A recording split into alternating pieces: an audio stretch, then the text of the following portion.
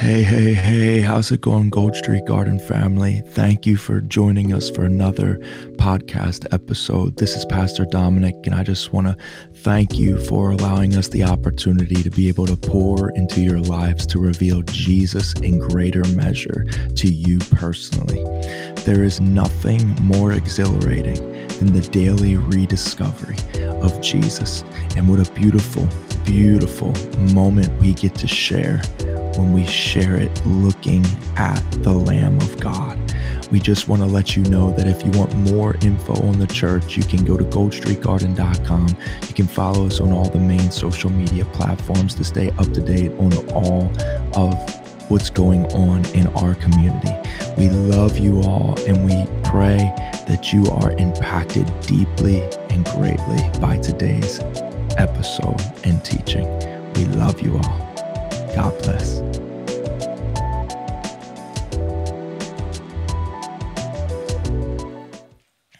Awesome. Well, we are really perfectly positioned. We have, like I said, Brian Gearon's going to be with us next week. We're so excited about that. And we've been spending multiple weeks talking about the Lord's Prayer, mainly through the concept that the disciples asked Jesus how to pray, and then Jesus gives them the framework of the Lord's Prayer.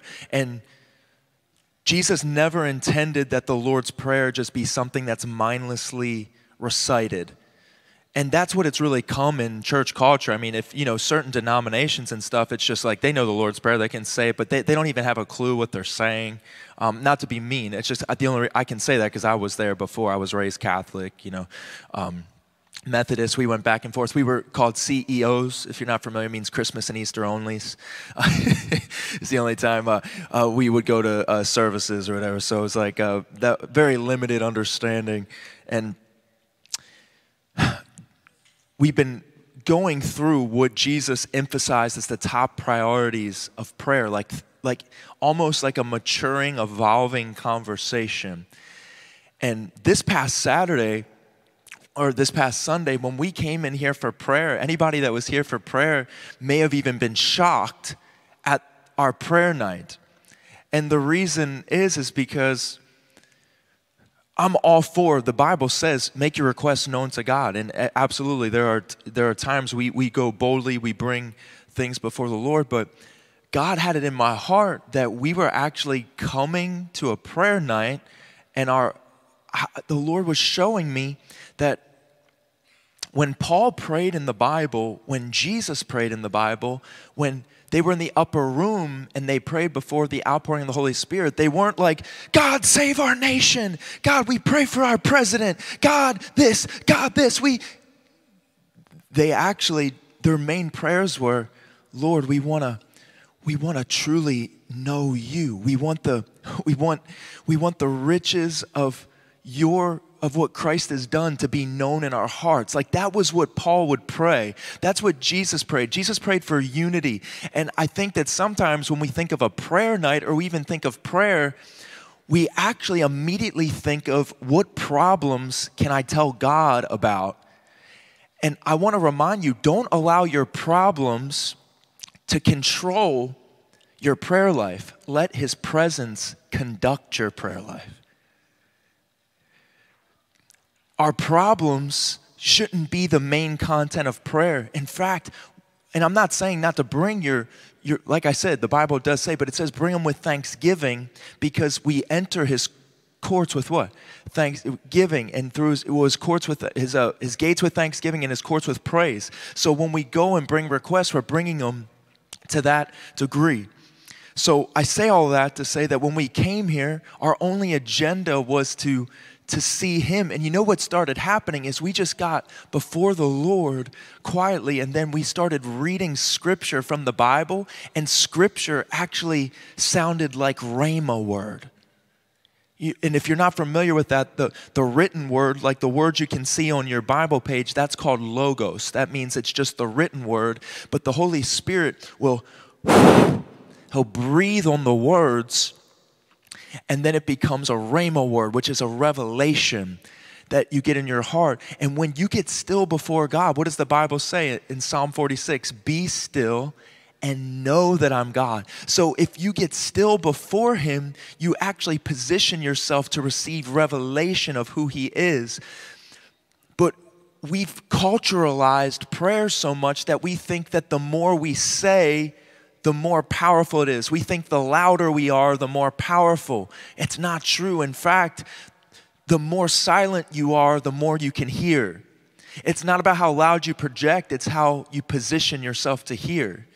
Because positioning yourself to hear is one of the greatest signs of humility. You know, even in marriage with my wife, you know, one of the greatest blessings I can give her is to listen, right? Women know what I'm talking about, right? It's like, just listen.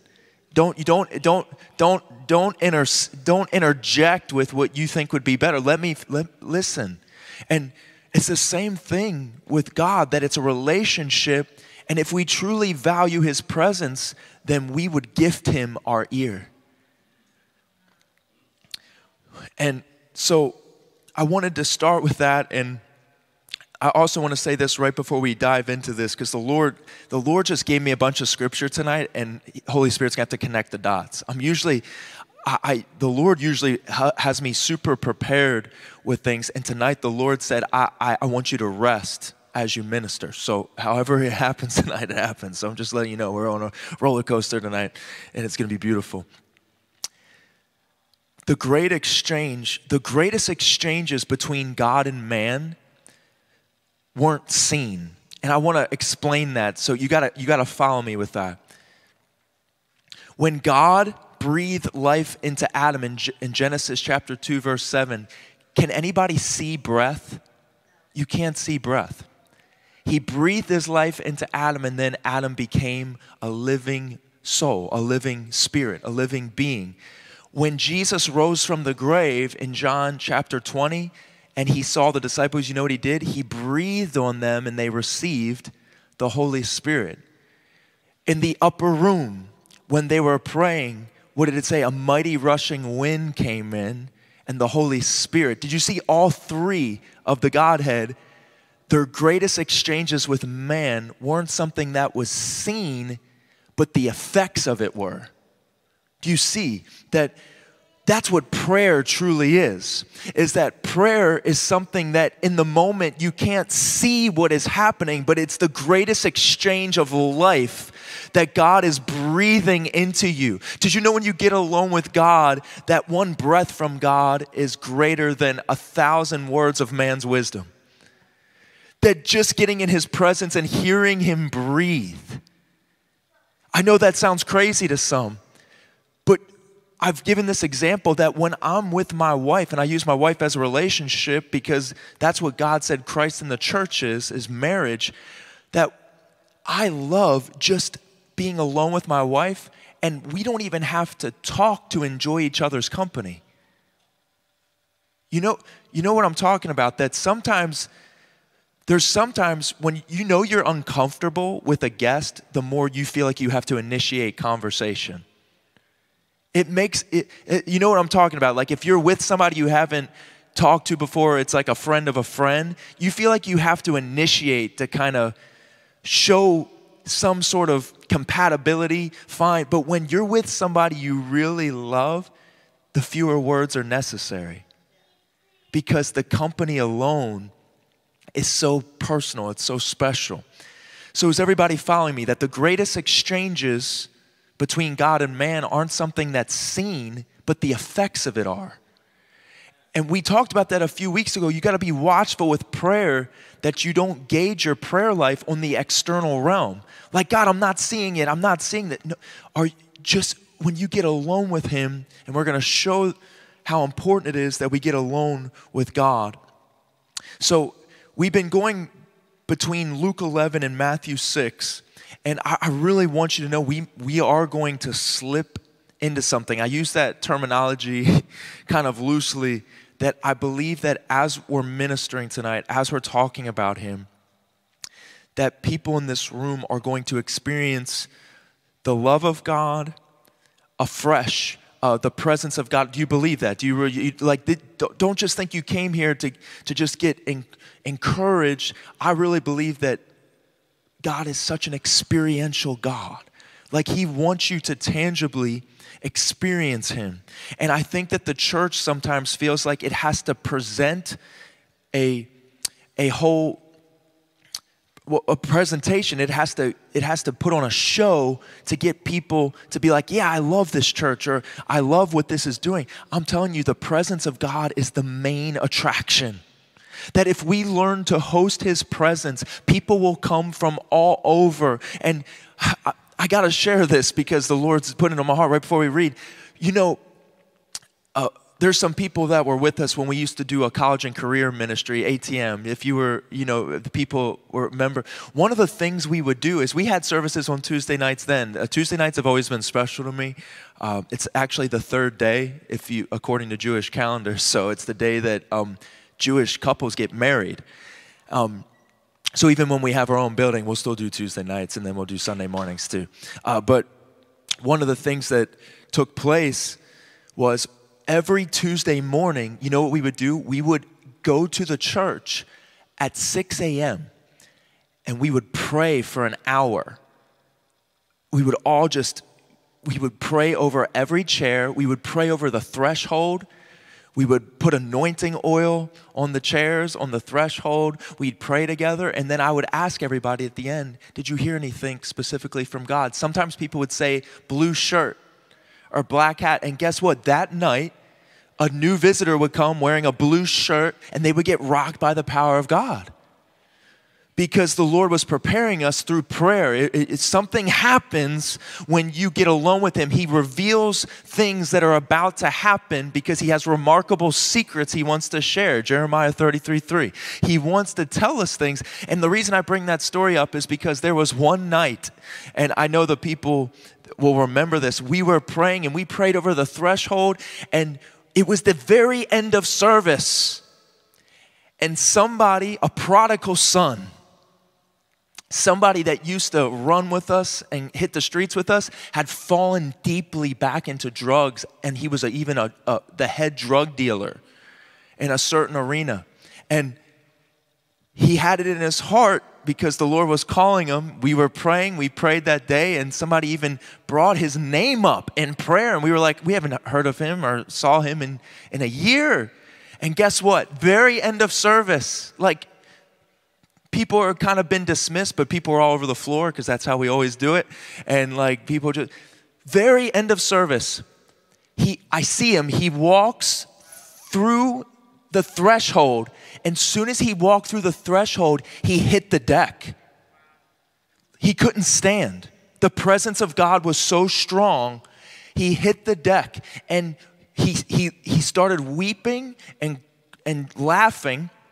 He gets up and he hands us all the money in his pockets from the drug deals. And I'm like, is anybody gonna kill us for you giving us this? Like I'm kind of like in this. I'm like, I go there sometimes. Like I was celebrating, but I was like, are you supposed to? But he gave us all the money, and he said, I'm all in. And I just want you all to know that same individual has gone to CFAN, and he is now preaching all over. And some people will know who he is. It's not Joe Turnbull, but it was, I remember it as broad as day that we prayed that morning. We always prayed, and he walked through the threshold and hit the deck. The presence of God. This is what God wants to do. It's supernatural. He's calling people home, but we have to be a people of prayer. We have to believe that when we pray, something is definitely going to happen, not because of how much we labor in prayer. It's about how much we allow him to impact us in the secret place. Amen. So Matthew 6, starting in verse 6, Jesus says this, but you, and this is after the disciples asked him how to pray, he says this, but you, when you pray, do you think that Jesus has some valuable things to tell us about prayer? Do you think that if we want to learn about prayer, we should hear how Jesus taught us to pray? Not just read a book from somebody? Not to say that there aren't great books on prayer, but I mean, this is Jesus. So when you pray, go into your room. Everyone say, go into your room.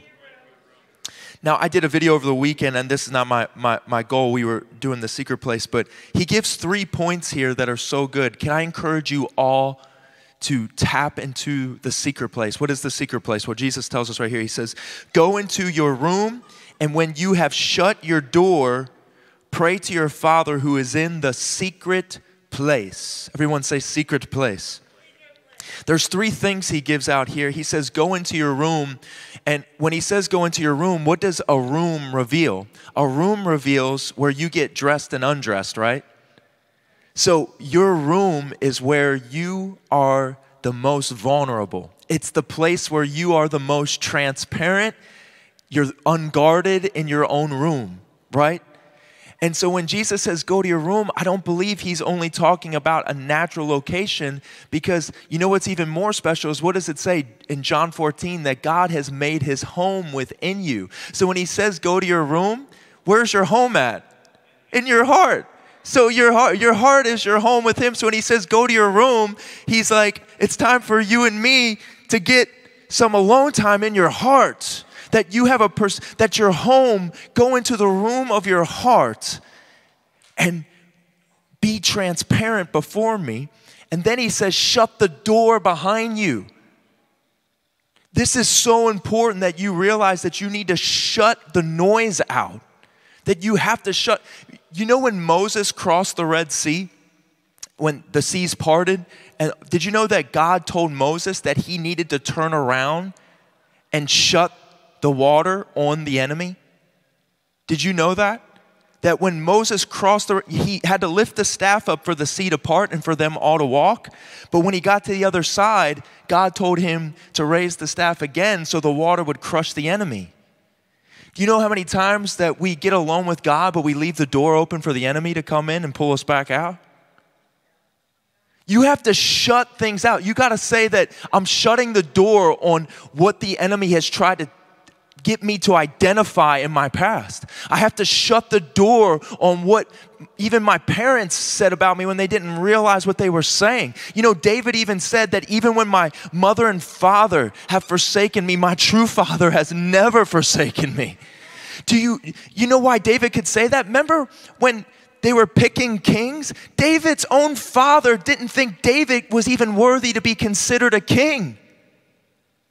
Could you imagine?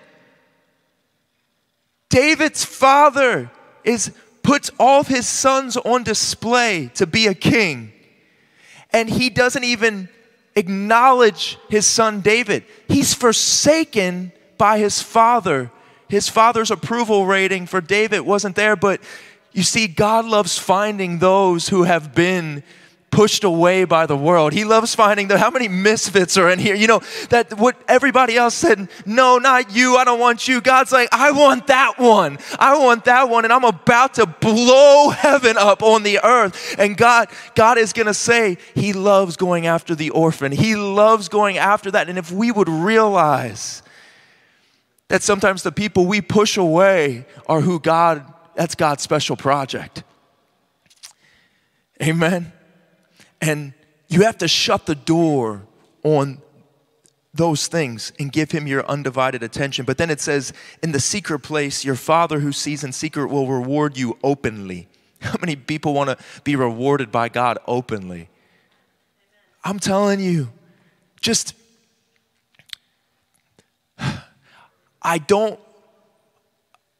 my desire is not to be heard and praised by man. I just want to encounter I just want to encounter him again today. Every moment is an opportunity for heaven and his presence to fill. Did you know that every moment you can steward the moment? You know what eternity, what heaven is? It's just an unending moment with Jesus. In the world, we have to discipline moments to be focused, to stay attentive to him. So he goes on to say, when you pray, do not use vain repetitions. So he actually, isn't it so funny that he says don't use vain repetitions, and when everybody says the Lord's Prayer, they just say, Our Father, who art in heaven, hallowed be thy name, thy kingdom come, thy will be done. Don't you know the Lord's Prayer? You know, he literally just said, don't do vain repetitions, and that's what the majority of people do with this prayer. When actually, it's an invitation. Did you know prayer is the most glorious invitation? It is an invitation to come and commune with the King of Kings and Lord of Lords. Did you know you can go to the secret place in your car while you're driving to and from work? In fact, you would probably talk to less people from inside your car about how they don't drive well if you were in the secret place. The secret place protects you from reacting with emotion. The secret place is a pavilion of his presence. If you want the wisdom of God, you need to be in the presence of God. Even God's greatest gifts from the unseen realm, what are they? Joy. Can you see joy? No, you can only see the effects of joy. Can you see peace? No, you can only see the effects of peace. But these are God's greatest gifts in the kingdom, is that the unseen realm is sourcing what we're seeing in this realm, but it's so much more powerful. But prayer gives you access to this realm. And we're getting to that right now. So don't use vain repetitions. Is this helping anybody? I just want to make sure. So, for they think that they will be heard for their many words. Therefore, do not be like them, for your Father knows the things you have need of before you ask of him. In this manner, therefore, pray. All right, are you ready? We've been going over this. He says, our Father, so prayer is what? 100% relational. You're talking to your Father as a child who's in heaven. So that means eternal perspective above temporal perspective. Then he says, hallowed be your name. This is worship. There's nothing more important than worship. Worship is literally the highest form of prayer. That's why Jesus brings it here, because he's showing us how to pray. How do you pray? You acknowledge him as Father. You see that he's above your circumstances. And then what? You begin to worship. Because prayer without worship is fruitless. It's going to bear very minimal results. Because when you bring the gift of worship, God brings the best gift, himself. When you bring the gift of worship, God brings the best gift, himself. His presence is what you need and want, and you don't even realize it. Some of the biggest things on your prayer list do not compare to his presence. And we see it from all the patriarchs and matriarchs in the Bible, like Moses. Moses was leading an entire nation. And in Exodus 33, it's so powerful. The thing I love about in verse 11 with Moses is that he's leading an entire nation out of bondage. And he gets to a place where he says, I refuse to go forward, God, unless I know your presence is going to be with me. He's acknowledged as the main guy. He's like the president. He's the king of all these people making this. And he says, I don't even want to take another step forward unless your presence goes with me. And he's not even concerned with reaching the promised land, because he realizes that the presence of God can even make the wilderness the promised land. That the promised land is not a location, but it's his presence. So many people think victory in life is a prayer request getting answered.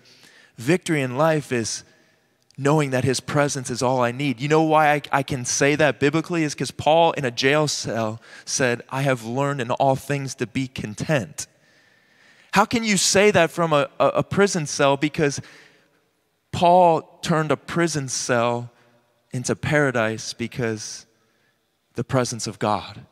The presence of God can take any situation and turn it into paradise. Do you believe that?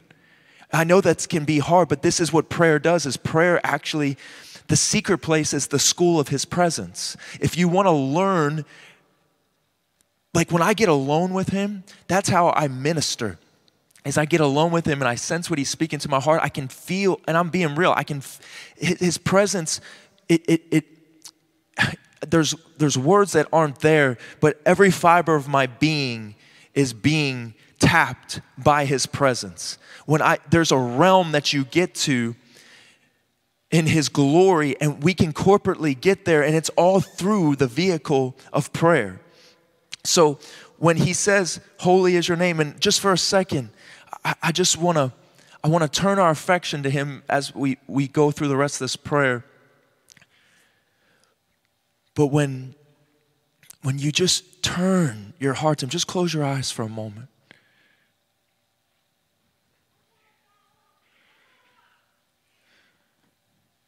I sing praises to your name, oh Lord, praises to your name, oh Lord, for your name is great and greatly to be praised. I give glory to your name, oh Lord, glory to your name, oh Lord, for your name is great and greatly to be praised. I sing praises to your name, oh Lord, praises to your name, oh Lord, for your name is great and greatly to be praised. I give glory to your name, oh Lord, glory to your name, oh Lord, for your name is great and greatly to be praised. And you just sing to him. You begin to thank him. And all of a sudden, this next line, he says, your kingdom come. Your kingdom come. Why is this the next thing he says after he worships? I want to show you something here. Did you know what kingdom is translated in Greek or Hebrew? You can go either way. You know what kingdom is translated? Radically, realm, dominion. What did God give Adam when he created the earth? He gave him what? Dominion. What is Jesus teaching us to pray? That he says, your dominion come. Because man forfeited dominion to the enemy with our emotions, with our thoughts. But what prayer happens is when you begin to worship, you begin to experience his presence, and your first request is, let that realm, let that presence I'm feeling come more into my life. That this is what prayer is that prayer is you tap into the presence through worship, and then your desire becomes, I need more. I actually forgot what I was praying about because I just started feeling the presence of everything. I started feeling the presence of I am, and this is why Jesus is teaching us how to pray. He's saying that when you begin to worship, your desire becomes, your realm come, your kingdom come, your dominion come. And that's why, what does the Bible say? What did the psalmist say? He says, my cup overflows. Why does it say my cup overflows? Because once you get the presence of God, once you start experiencing it, all of a sudden you just want more even though you have enough. Your cup starts overflowing. You're like, I just got to get to the altar. I gotta get on my face. I got to love on Jesus more because I've experienced him and I just need more. I want my cup to overflow, not because I don't have enough or I'm parched. It's just because I've experienced something and I need more and more and more. And when you have an attitude like that, your overflow, everyone around you starts feeling the realm of his presence on you. They start feeling the dominion of his kingdom because they see an insatiable hunger that you've lost your mind because you've gained the mind of Christ and you are just at a place where I need more. I need more. This is what prayer is. Prayer is not just going through this little laundry list of things. God cares about what's on your heart. But guess what? When you get in his presence, he's like, I'm going to make sure my little boy gets that. Because he already knows what you have need before you ask. But what happens is that when you get into the secret place, your will disappears and his will becomes a revelation. And that's why the secret place is where the beauty of his will erases the need for you to have your own. When we were out Saturday, that was the thing that God spoke to me while we were out there helping. God said, I'm going to give you the desires of your heart because your desires are becoming mine. I'm going to give you the desires of your heart because the desires are becoming mine. This is what happens in prayer, and we haven't even got to what I want to say. Jesus, your kingdom come, your will be done on earth as it is in heaven. Give us this day our daily bread and forgive us our debts as we forgive our debtors. And do not lead us into temptation, but deliver us from the evil one. For yours is the kingdom. Everybody say this out loud, this last line. For yours is the kingdom. So what did he do right after he worshiped? What did he say? Your kingdom come. And how does he finish the prayer? Yours is the kingdom. What is he saying? He's saying, yours truly. That I asked for your kingdom to come, and now I am your kingdom. I'm where your kingdom rests because I'm a home for you. That the realm of his glory is now on the inside of you. And it says, yours is the kingdom and the power and the glory forever. Amen. I wanted to tell you that what I sensed in my heart for just, I'm not just starting right now, but I'm telling you what was the frame of heart for tonight was the vows of a faithful bride. On this last statement, for yours is the kingdom and the power and the glory forever. Amen. Did you know that amen means so be it, but did you know the first time the word amen appears in the Bible is so weird? It is actually baffling. And I'm a huge fan of using the law of first mention as a blueprint for the way a word is to be revealed throughout Scripture. And you know the first time the word amen appears is in Numbers chapter 5. And you know what it's regarding? It's regarding dealing with unfaithful wives. This is very interesting. Numbers chapter 5, you can read it for yourself. Unfaithful wives, what they would do, this is the first time the word amen is used. What Moses would do, the way that they would deal with unfaithful wives, is if a husband thought his wife had been unfaithful, he would take her to the tabernacle, okay? Take her to the place of worship, and then the priest would take some water and take some dust from the floor of the tabernacle. And he would mix the water and the dust together. And he would then get the wife to drink the water.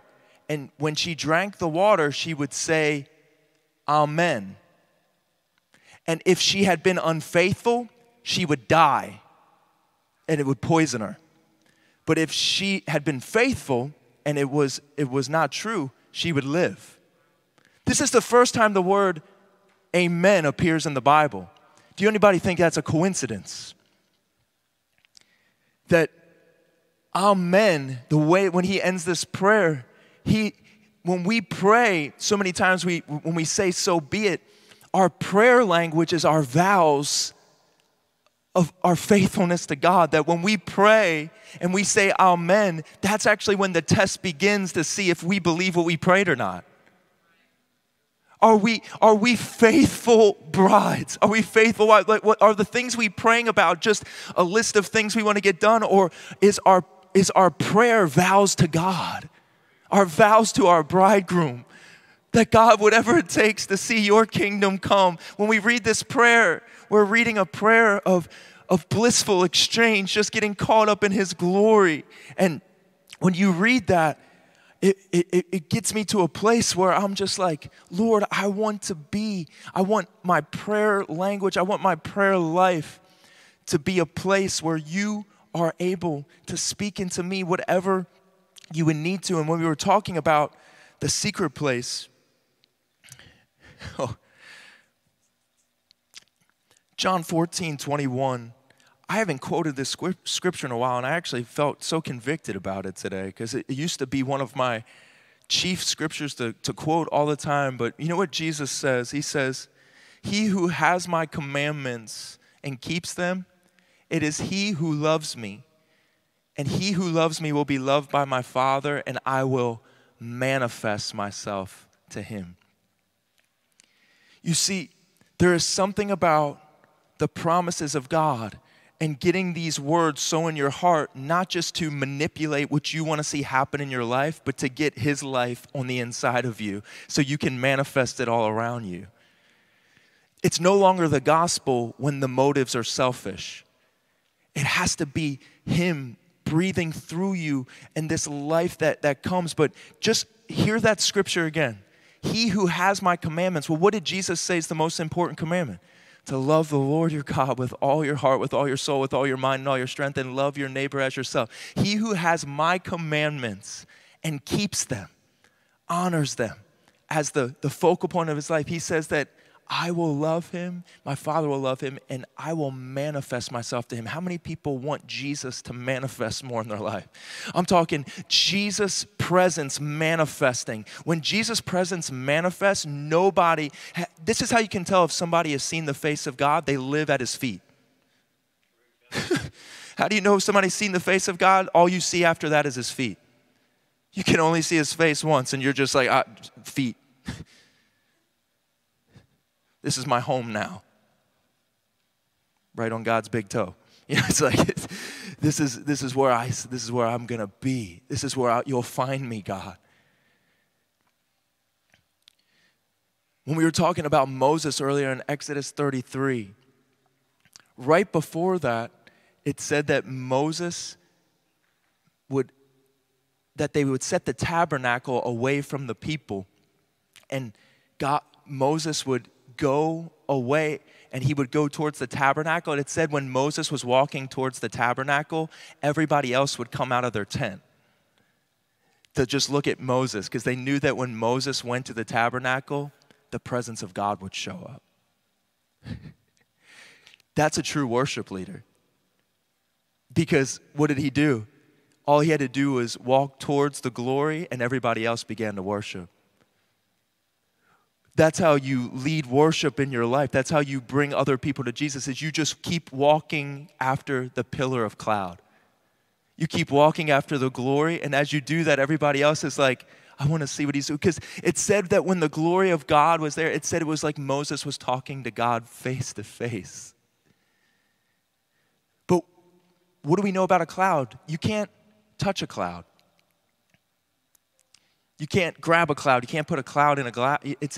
It's the unseen realm. It was giving us a shadow of what is so real that when you get alone with God, did you know that there is an actual presence there? You're not talking to a God that's distant. You're talking to a God that never will leave you or forsake you. Start talking to him like that. Stop asking God, where are you at? And start thanking him that he's there. He's there. In fact, he loves to be there when you think he's not, just so he can show you how faithful he is.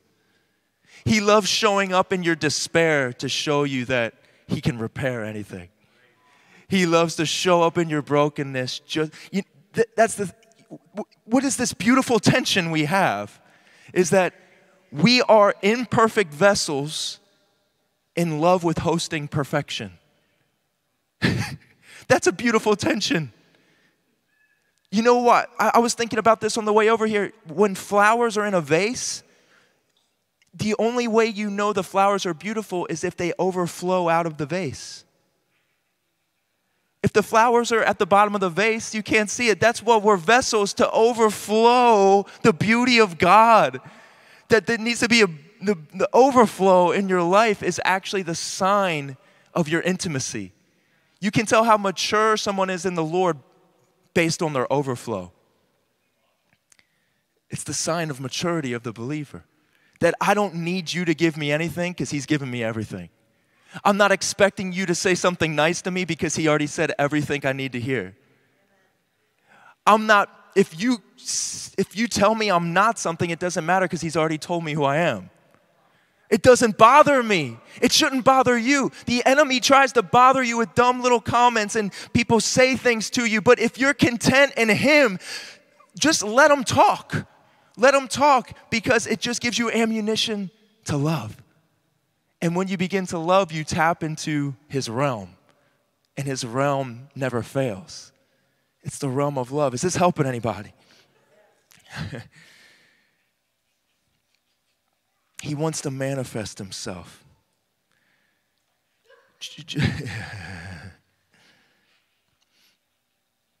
We yield, we slip into a realm tonight.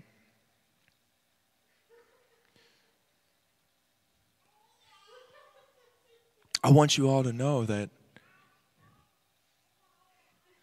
you remember when Jesus was when they dropped the paralytic man from the roof? And then Jesus healed him, forgave him his sins. You know what the Pharisees said after that? We have seen very strange things here today. It sounds real intelligent of the Pharisees. We've seen very strange things here today. You ain't seen nothing yet. God's about to blow through His church. I've said this before, but you know the reason so many really educated atheists, there's one thing they can't shake, apologists of, just really pushing that God's not real. You know the one argument they can't shake is they say, they just don't understand how the apostles were willing to give their lives for something that was just a fable. When you fall so in love with the presence of God, there is nothing more dangerous than somebody in love. There's nothing more dangerous than somebody in love. I think anybody here, if there's you have a spouse, children, you would get crazy for them. Is that true? Just think about that when it comes to God.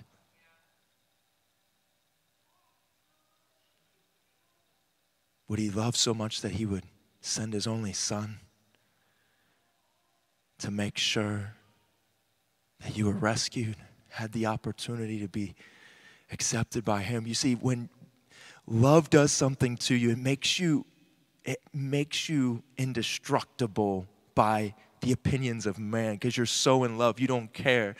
You just want to be with that person, and you'll do whatever it takes to get alone. You'll do whatever it takes that I just need Jesus. I just need more of Jesus. And if we get a people like that just say, I'm going after the presence of God with everything, that when I get alone with Him, I'm not leaving until I know Him more, that we just get tenacious about it. Is anybody hearing me tonight? That we want to get dangerously in love. I just want to read.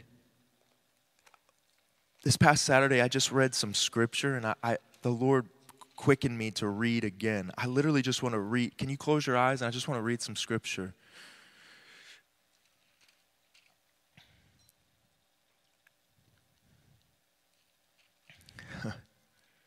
Psalm 27. The Lord is my light and my salvation. Whom shall I fear? The Lord is the strength of my life. Of whom shall I be afraid? When the wicked came against me to eat up my flesh, my enemies and foes, they stumbled and fell. Though an army may encamp against me, my heart shall not fear. Though war may rise against me, in this I will be confident. One thing I have desired of the Lord, that I will seek, that I may dwell in the house of the Lord all the days of my life, to behold the beauty of the Lord and to inquire in his temple.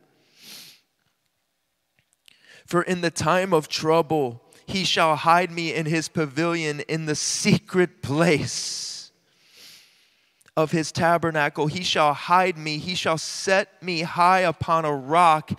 And now my head shall be lifted up above my enemies all around me. Therefore, I will offer sacrifices of joy in his tabernacle. I will sing, yes, I will sing praises to the Lord. Hear, O Lord, when I cry with my voice. Have mercy also upon me and answer me. When you said, seek my face, my heart said to you, your face, Lord, I will seek. Do not hide your face from me. Do not turn your servant away in anger.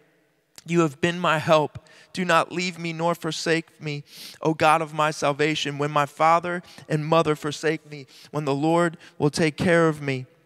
Teach me your way, O Lord, and lead me in a smooth path because of my enemies. Do not deliver me to the will of my adversaries, for false witnesses have risen against me, and such has breathed out violence. I would have lost heart unless I had believed that I would see the goodness of the Lord in the land of the living. Wait on the Lord and be of good courage, and he shall strengthen your heart. Just keep your eyes closed for one more moment. I want to read the infamous Psalm 91, because we're hitting on the secret place. He who dwells in the secret place. Say that out loud. He who dwells in the secret place. It doesn't say he who visits the secret place. It's he who dwells. He who stays in this place of affection. You can look at me real quick. When you study David, I shared this a little while ago. When you study David, that when he was the king and he was in charge of the army, you know the tabernacle, that there was a time that the Ark of the Covenant was in a tent. Like literally, it wasn't in a nice building. Solomon built a really nice building later, but David was always on the run from his enemies and things like that. And they had the presence of God, an ark in a tent, like just like a little, just a made up little tent that they had. And when there was a war going on, when David's talking about war in the Psalms, he's not talking about emotional war like you guys think. Like, I have a war going on. David was literally in the middle of a wars. There was things getting flown, people's heads getting cut off, craziness going on. And you know what David would do when he reads this, when he says, he who dwells in the secret place of the Most High shall abide under the shadow of the Almighty. The Ark of the Covenant was symbolism for the presence of God. And that the Ark, that when they had the tent set up in such a way that when the light of the sun would hit the ark, that it would cast a shadow. And you know what David would do in the middle of war? When everybody's like out fighting and that there's all these armies, you know what David would do is he would hide under the shadow of where the ark was casting a shadow. He would hide under the shadow of the Almighty, and he was completely convinced that nobody is going to touch him because he's in the presence of God. Did you know that you can live your daily life in the shadow? You can live in the shadow with your affections turned towards God, that you can be there. You can tell when you've been drawn away from his presence, because what is his presence full of? So soon as joy is gone, you've stepped out of the realm. What else is in his realm? Peace. If you lose peace, you stepped out of the realm. He's given us keys to help us realize, because what does the Psalm 23 says? He says, the Lord is my shepherd. He leads us.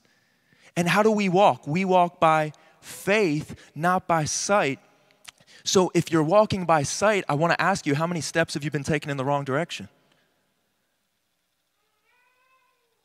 If you're walking by sight, how far have you gone based off what you can see when God has an unseen realm that'll take you to your destiny, take you right to where you need to be?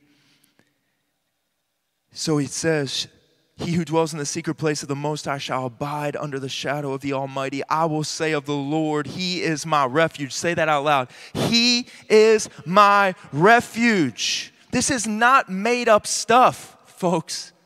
If this doesn't become a reality to you, you're missing out on the greatest blessing of life, his presence.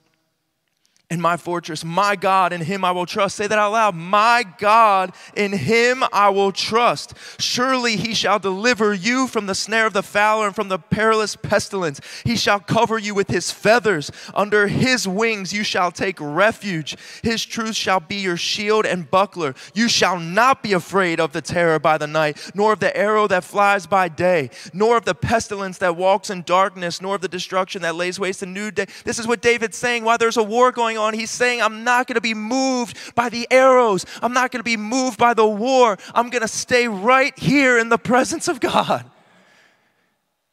When we say the promises of God are yes and amen, we're really saying his presence is the greatest promise. Amen. The faithful bride says amen to the presence of God being the promise. It's his presence. 1,000 may fall at your side and 10,000 at your right side, but it shall not come near you. Say amen to that. The church, the world is going crazy. No plague should stop the church. Come on, nothing should stop the church. We are the most powerful force on this earth.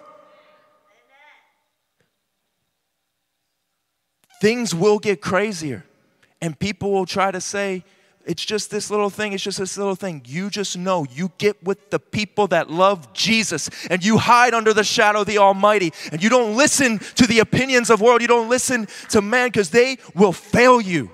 They will fail you. In fact, they're the puppets of the enemy to get you to fail. You have to abide in this word. And if this word is just fairy tale to you, his presence won't be real to you. His word unlocks his presence. That's why when you get alone with the Lord, don't just have little fantasy time. Get in the word and let him paint a picture of who he is through his words. There's a reason the Bible doesn't have pictures. It's because his words want to give you kingdom imagination. His words paint a picture on your heart of who Jesus is. It says, only with your eyes shall you look and see the reward of the wicked, because you have made the Lord, who is my refuge, even the Most High, your dwelling place. Say, God is my dwelling place. His presence is my dwelling place. Not just a place I visit when I'm feeling bad.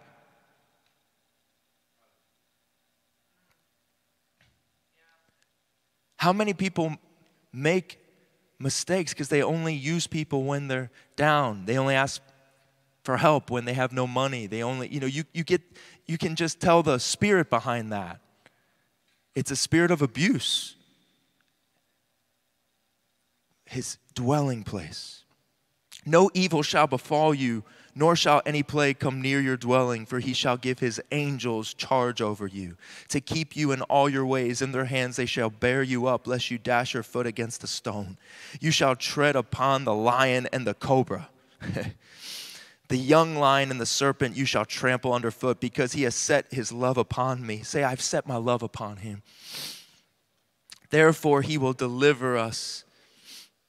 Do you know where deliverance comes from? It comes from where your love is directed. Where you're directing your love is where your deliverance comes from. If you believe deliverance is through a method, you'll direct your heart towards a method. But if you set your love upon him, he'll deliver you. I set him on high because he has known my name. He shall call upon me and I will answer him. I will be with him in trouble. I will deliver him and honor him. With a long life I will satisfy him and show him my salvation. Last thing I want to say to you, Matthew 4:4. You know when Jesus was tempted, the first time he was tempted, this was right after he got baptized. He gets drawn away into the wilderness. And when he's alone, what does the enemy say? He says, if you really are the Son of God, turn this stone into bread. And what does Jesus respond with? He says, man shall not live by bread alone, but by every word that proceeds out of the mouth of God. What was he saying? He was saying man lives by prayer. Because it's not proceedeth, it's what's proceeding out of his mouth, that when you get alone with him, that the reason he wasn't tempted to manipulate a natural situation is because he was content that the unseen realm in prayer was all that he needed. And that the enemy no longer could have a hold, because how did the enemy get a hold with Adam and Eve?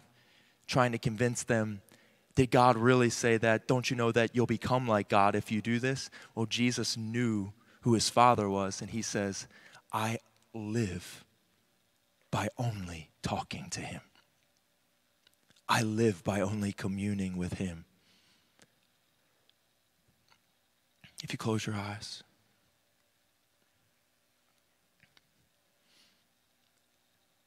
Father, we thank you for the reality of your presence. We thank you that you are not a distant God, but you are an ever-present help in time of need.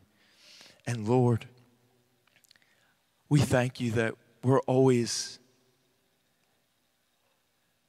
we would have the conviction that we're always in need, not of things, but we're always in need of you. We know that you are with us, but we want to always have the conviction that the next breath rides on dependence on you. Father, right now, everyone under the sound of my voice, I thank you that the way that I've experienced your glory, the way that you desire for us to experience your glory. I thank you that tonight, before that people leave, that they would have an encounter with the living God.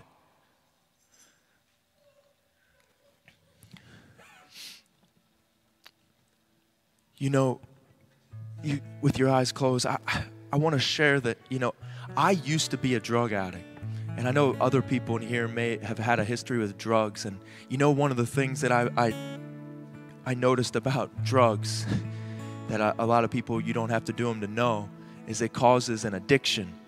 It causes something that you want that experience again, and you'll do whatever it takes. And there was times that I would just try to find any little bit of cocaine on the floor mat of my car. I would try to find whatever I could just to get another experience. I would do the most undignified things to get another experience. And you know what it is that's the devil manipulating what God has ordained in the heart. Did you know that you're called to be addicted to his presence? And the enemy tries to get you addicted to entertainment. He tries to get you addicted to drugs. He tries to get you addicted to pride, addicted to being right all the time. He gets you addicted to even depression. He gets you addicted to relying on people. But I'm here to tell you tonight that God wants to show you that if you just get a taste of his presence, you become addicted. You have to have more of Jesus. You have to have more of his presence. So